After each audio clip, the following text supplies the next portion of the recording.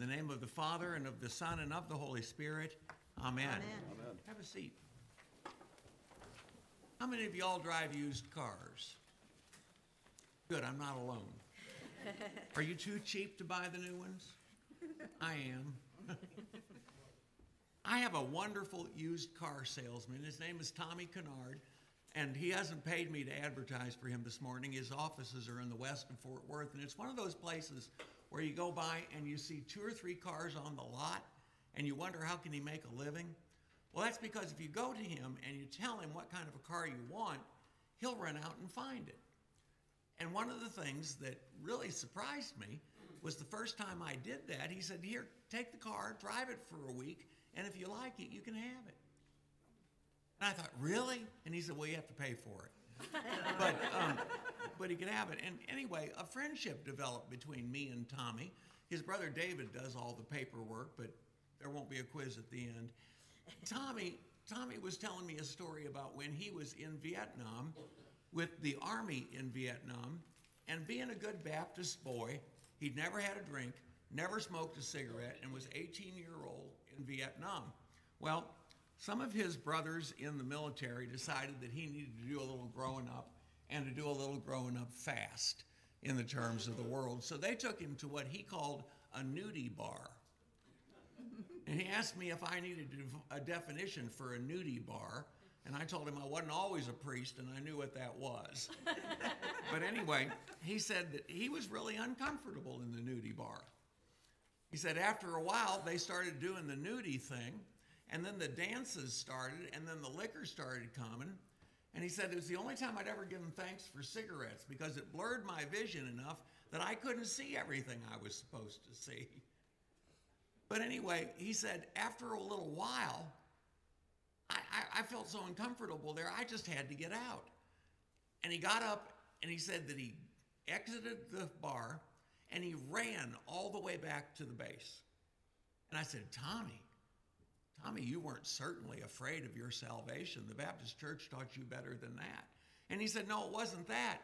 But that if I was going to be raptured, I didn't want to have to explain to God why I was going to be raptured from a nudie bar. It is a dreadful thing to fall into the hands of God. And so it would be. And all of the readings today point us to that.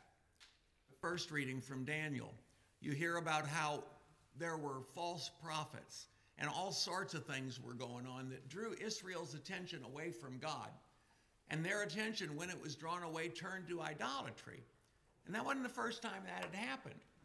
If you remember, after the giving of the 10 Commandments, when Moses came down from the mountain, there were they all, and there was the golden calf. They couldn't even wait for Moses to get the 10 words of God.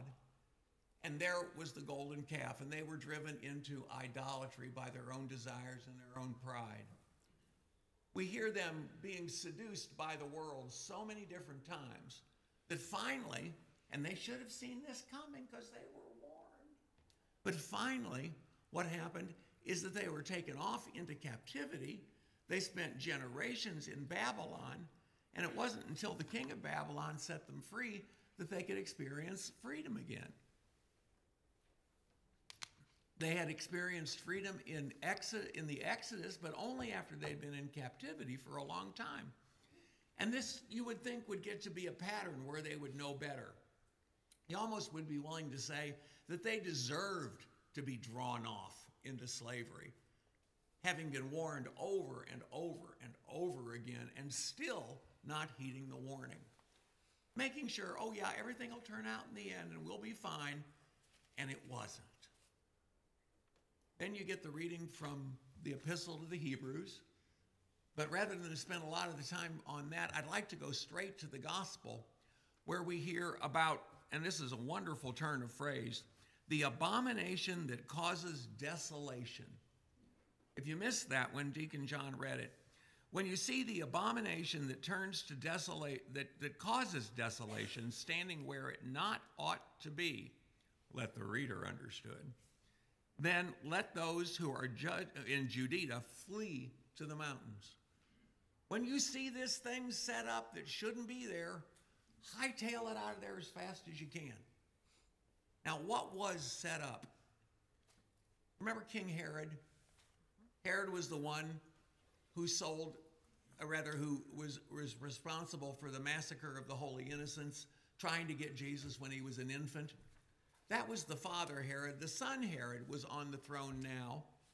And Herod had actually set up a Roman eagle, the symbol of what they carried into war, had actually set up a Roman eagle right in front of the doors of the temple in Jerusalem. Now, play in the theater of the mind.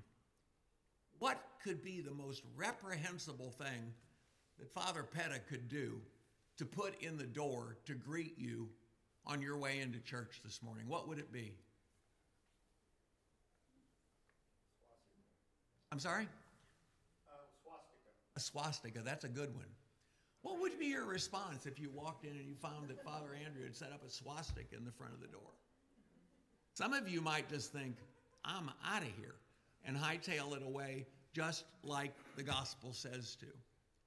Others of you may think, that is a symbol for modern Buddhism. Did you know that? The swastika is one of the symbols in Buddhism. And that was a cross at one time in the Christian tradition. Maybe he's got something up his sleeve and you might give him another chance. Or you might just pass by and not even notice it. Well, that's the sort of thing that Herod did. The Roman eagle was the symbol that accompanied the Roman soldiers into war. And guess what? Rome had occupied Jerusalem by this time. And that eagle was something that they knew represented the loss of their freedom. Eventually, a few years later in the year 70, they were going to get what was promised them. They were going to get the destruction of the temple. And how did that go? After years of being warned, after seeing the Herod eagle there, because he wanted to favor Curry with Caesar, and he really didn't care what his people thought of him.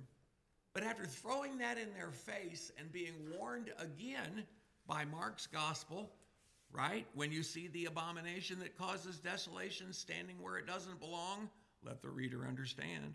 Then those who are in Judea flee to the mountains. Get out of there. Get out of Dodge. And they didn't. And they didn't act like you thought they might have acted. And what happened? In the year 70 years after the birth of Christ, about 40 years after his death, the temple was destroyed. And it wasn't only destroyed, it was burned. Did you know that if you get limestone hot enough, it will burn? Can you imagine what that must be like to get a rock hot enough in order for it to burn? The Romans wanted all the gold that was on the temple, so they burned it so that the gold would run down and they could collect that stuff and run off with the gold and then leave the temple in ruins. That started the diaspora. It started the chance where finally the Jews realized they couldn't fight against Rome and they had to take it seriously, and they were dispersed all over the world. And that diaspora continued until after the Second World War, almost 2,000 years, until some of the Jews decided we're going to reclaim Jerusalem as our homeland. Now, what has that all got to do with today? I want to suggest to you that there are, in Mark's words, abominations that cause desolations that stand in front of you and me every day. And if we don't pay attention to those signs, if we put those signs behind us and pretend that they don't exist, if we turn a blind eye to them, then they're going to get us just like they got the early Jews in 70. They're going to get us just like they got the Jews when they were driven off to captivity in Babylon. They're going to take care of us, and we're going to wake up one day and say, what happened? We can't afford that to happen, folks. We cannot afford to be unwatchful and impatient and unaware. We stand at a point in history where we see traditional Christianity buying the farm. Would your grandparents have recognized what passes for modern treatment of Christianity? What would they say with respect to that? Where we have tax dollars forced many to pay for things that they believe are reprehensible. where we have tax dollars that are used to fund all sorts of things that would turn any number of Christians' eyes black with grief. We see a world in which they're actually debating to take tax-exempt status away from churches. You know what your bills would be if you had to pay tax on this property? Am I scaring you? I intend to. That's one of the things a visiting preacher can do. He can come in and scare the pants off of you and not worry about what happens as a result. But why am I doing that?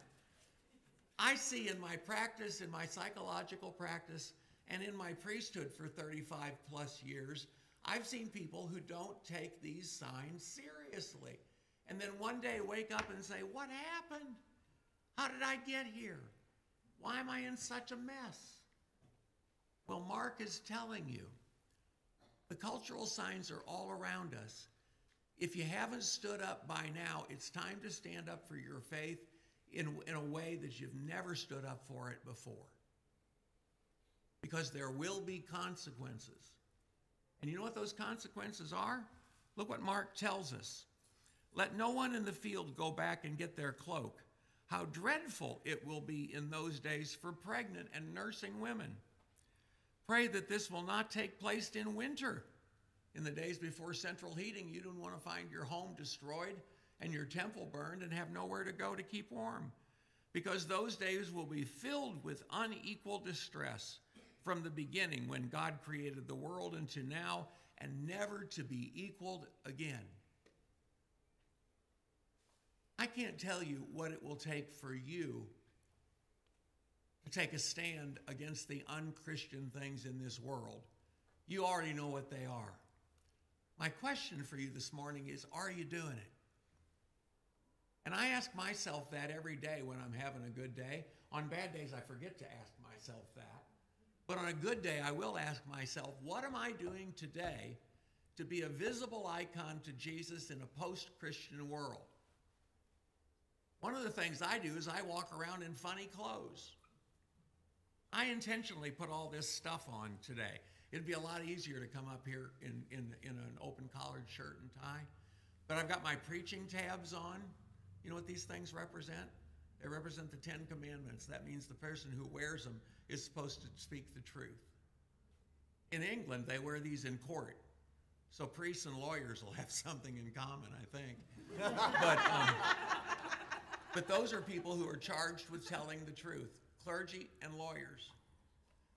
I've got this nifty red stuff on here that the bishop gave me when they made me a canon. My wife said he didn't have to make me a loose canon. I'd been that since we were married. But I'm canon for pastoral ministries in the diocese, which means it's my job to wake people up and to care for them in such a way that they're really comforted. You know what comfort is? Comfort is a combination of two words that's formed into one.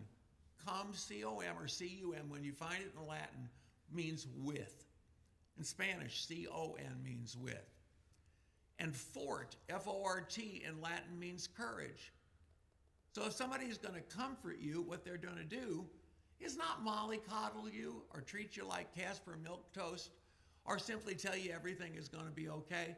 But someone of real comfort is going to imbue in you courage, because that's what comfort is all about. There's a sense in which courage isn't necessary unless you're afraid. Are there things that you're afraid of in the modern world? And what I'm here to tell you this morning is that use your faith to combat them. And it doesn't make a difference if you're the only one on the block doing it.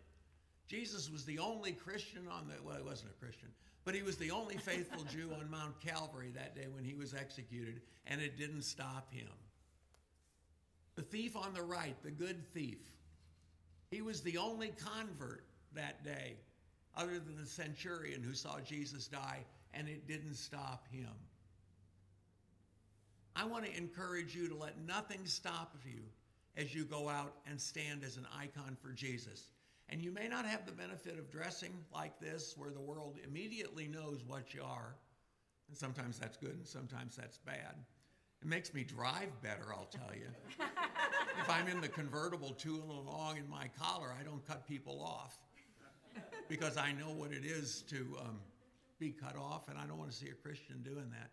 By the way, if you have a fish on the back of your car or a St. Barnabas logo, don't drive like a devil. Do that. But whatever it takes for you to stand up and be counted as a Christian, for whatever it takes, whether it's a cultural issue, whether it's a societal issue, whether it's a legal issue, whatever it takes, have the courage to do it. Let me comfort you. Let me throw that courage in you through the words of Holy Scripture, because I can't do it alone. Jesus is the source of real comfort. He's the source of real strength. And comfort without strength just isn't comfort. Now, for those of you who are time in the sermon's over. I have one other thing that I'd like for you to do with me this morning, and I would like for you to receive a gift. A long time ago, when I was disabled, I learned that needlepoint could help me deal with stress. Now, my mother-in-law, when I tried to teach her how to do that, it gave her stress. So it didn't work there. But for me, that repetitious coloring with thread or coloring with yarn is very good for me. And it's a way that I can settle down. It's a way I can regroup. It's a way I can even say my prayers as a Christian. I kind of use needlepoint like a rosary, counting and thinking, okay, one more square, one more square. One of the things I like to do is I like to needlepoint something for parishes who have just gone out of mission status into parish status. And COVID has kept me from 2 years from being with you, but that's what I did when you guys were presented at Diocesan Convention in 2019. And here we go. You know how to go, ooh. Here you go. Ooh. The theme of the convention that year was "To God be honor and glory." And there's a crown on this. And if you read the inscription here, it says, "From mission to parish, 16 November, almost 2 years to the day, AD 2019. St. Barnabas the Apostle, Fort Worth, Father Andrew Petta, Rector." I'd love for you to put this somewhere. And I'd like for you, when you see it, to, thank you, almost as if by cue.